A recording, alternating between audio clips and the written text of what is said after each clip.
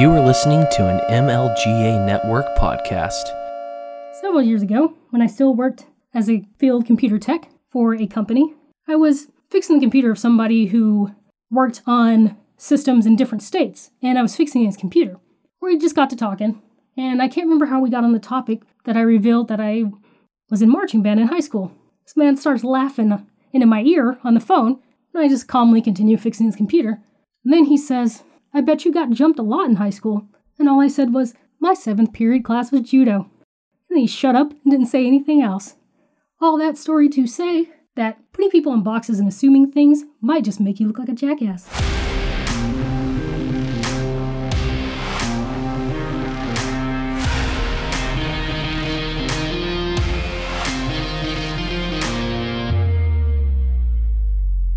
Welcome to Lesbertarian, the only place for liberty-loving muff divers and muff diving enthusiasts. Join us this week as we tear apart the political binary and take a look at issues through the lens of non-aggression and reason. I'm your host, Kim Chang. Throw on your flannel, rent your U-Haul, and let's get this thing started.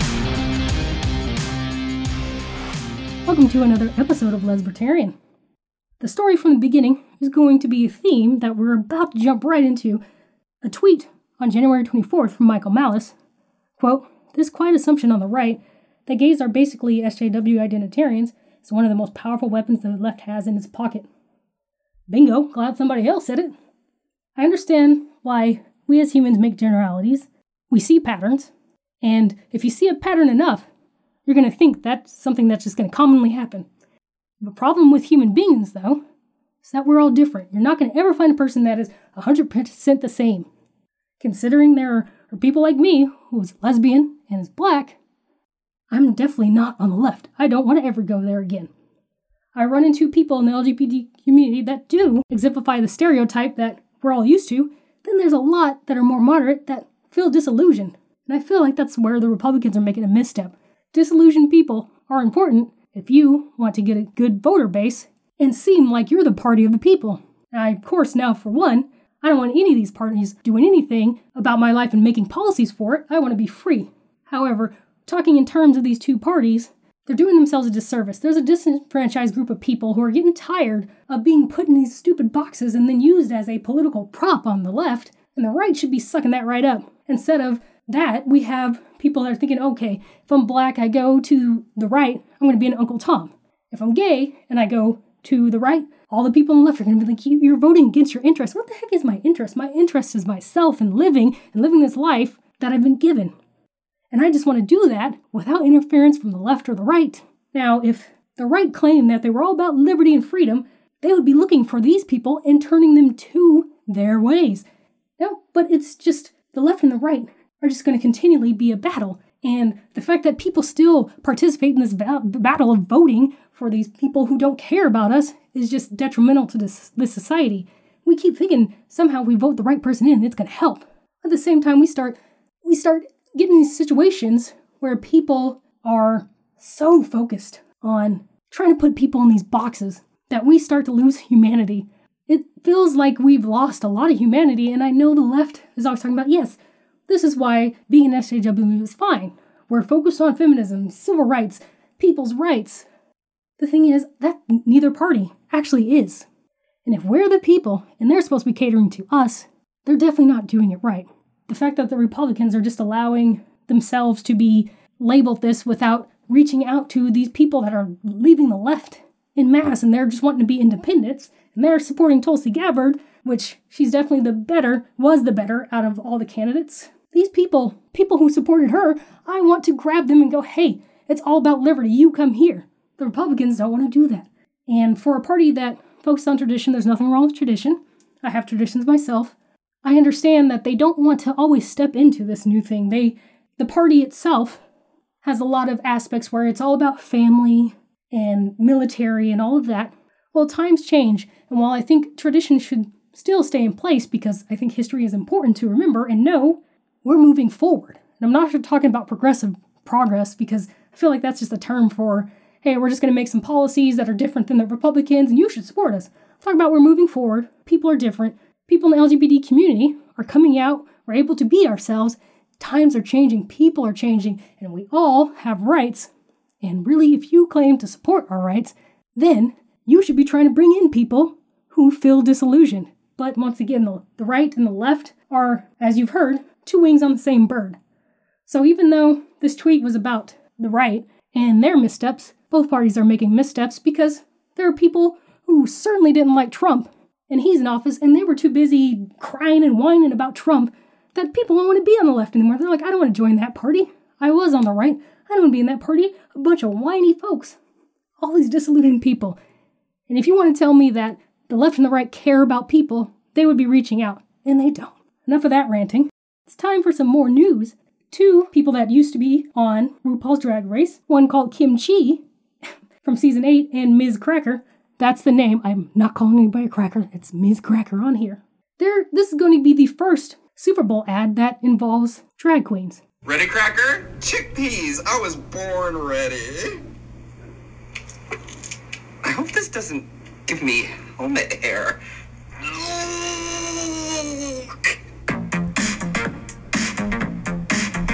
Yeah, I know that was just audio, but trust me, it was not actually all that exciting. And while I know some people will be in an uproar, who in the heck is really paying attention to these ads for the Super Bowl anyway? Yeah, I know they say millions of people watch the NFL, probably less now because it's become political shenanigans. The thing is, half the time I've noticed when it comes to the commercials, they've gotten so boring and nowhere near funny anymore that people just go out and get a new drink or they smoke or they're talking to people during those. So, hey, good luck to you. I guess this is history making, but really I don't think anybody's paying attention to these ads. But whatever. Next story. South Korean soldier is going to be interesting to try to pronounce. Byeon Hisu, a transgender soldier who enlisted as a man at the beginning, decided to go through transition surgery while still in the military. And of course, South Korea is still very traditional, not accepting of LGBT rights, especially not transgenders in the military. Hisu actually was going to wait until the 2 years are up because in South Korea, all able-bodied men have to serve for at least 2 years. And she was going to wait, but the gender dysphoria was causing a lot of depression. She decided to go ahead. There was an examination that was done, and they found out, of course, that she now didn't have the genitals that she signed up in the military with, and they decided this was a mental and physical handicap. And they had a panel and ended up saying, hey, we're gonna discharge you. And they did it really quickly, like the day after, when it was reported that usually when they have these sort of things, it takes upwards of about 3 months before somebody's discharged, and this one was almost immediate. Now she's appealing and continues to want to be in the military. She actually wanted to be in the military since she was young. So she's a proud soldier, and while the statists, or people who at least sort of support a little bit, they're minarchists, I can understand where some people are thinking, hey, they should allow transgenders in the military. And if you are going to be fighting for your country, I guess they are just going to sign up anyway. You just need a lot of able bodies. I don't think anybody should want to be a bootlicker. Growing up to be a bootlicker is not going to be good for you, sending all these people to fight wars. And there's nothing I trust in South Korea, and there's a lot I don't trust about the government here in the U.S. either. Being a bootlicker anywhere is not going to be a good idea. The government doesn't care. You are just a body they're throwing out, and if she hasn't caught on to that yet, that not only are they focused on just having able-bodied men, that's all they want. They're not focused on if she's depressed or if she has gender dysphoria. They just want her to go out there and fight. And we fight for these countries who don't give a damn about us as individuals. So while I think it was rude of them and, if she wants to continue to fight, sure, let her. Thing is, I can't uplift bootlicking. It's just not going to work for me. And I've always heard a lot of arguments, people saying, well, how are we going to defend the country? If you're telling me right now that our military here is defending the country instead of meddling in somebody else's business in other countries, then I would have to call you a liar. In South Korea, there's a lot of crap that is going wrong. I don't understand why people want to fight for these countries that don't care about them, so stop doing that. And for our last story, 17-year-old Louisiana gay teen, black gay teen specifically, was found in a wooded area, dead, after his parents had reported him missing. About an hour after missing, they found his body. At this point, there isn't a ton of detail that we know about it. The Taylor family is convinced that it's a hate crime. I don't know if anybody else has details that we don't have. I can't yet say it's a hate crime, and I understand it was a black young man who was gay, and yeah, they can be targets for hate crimes. The thing is, we don't have any details just yet. I don't know if they're being withheld. I've checked a few articles.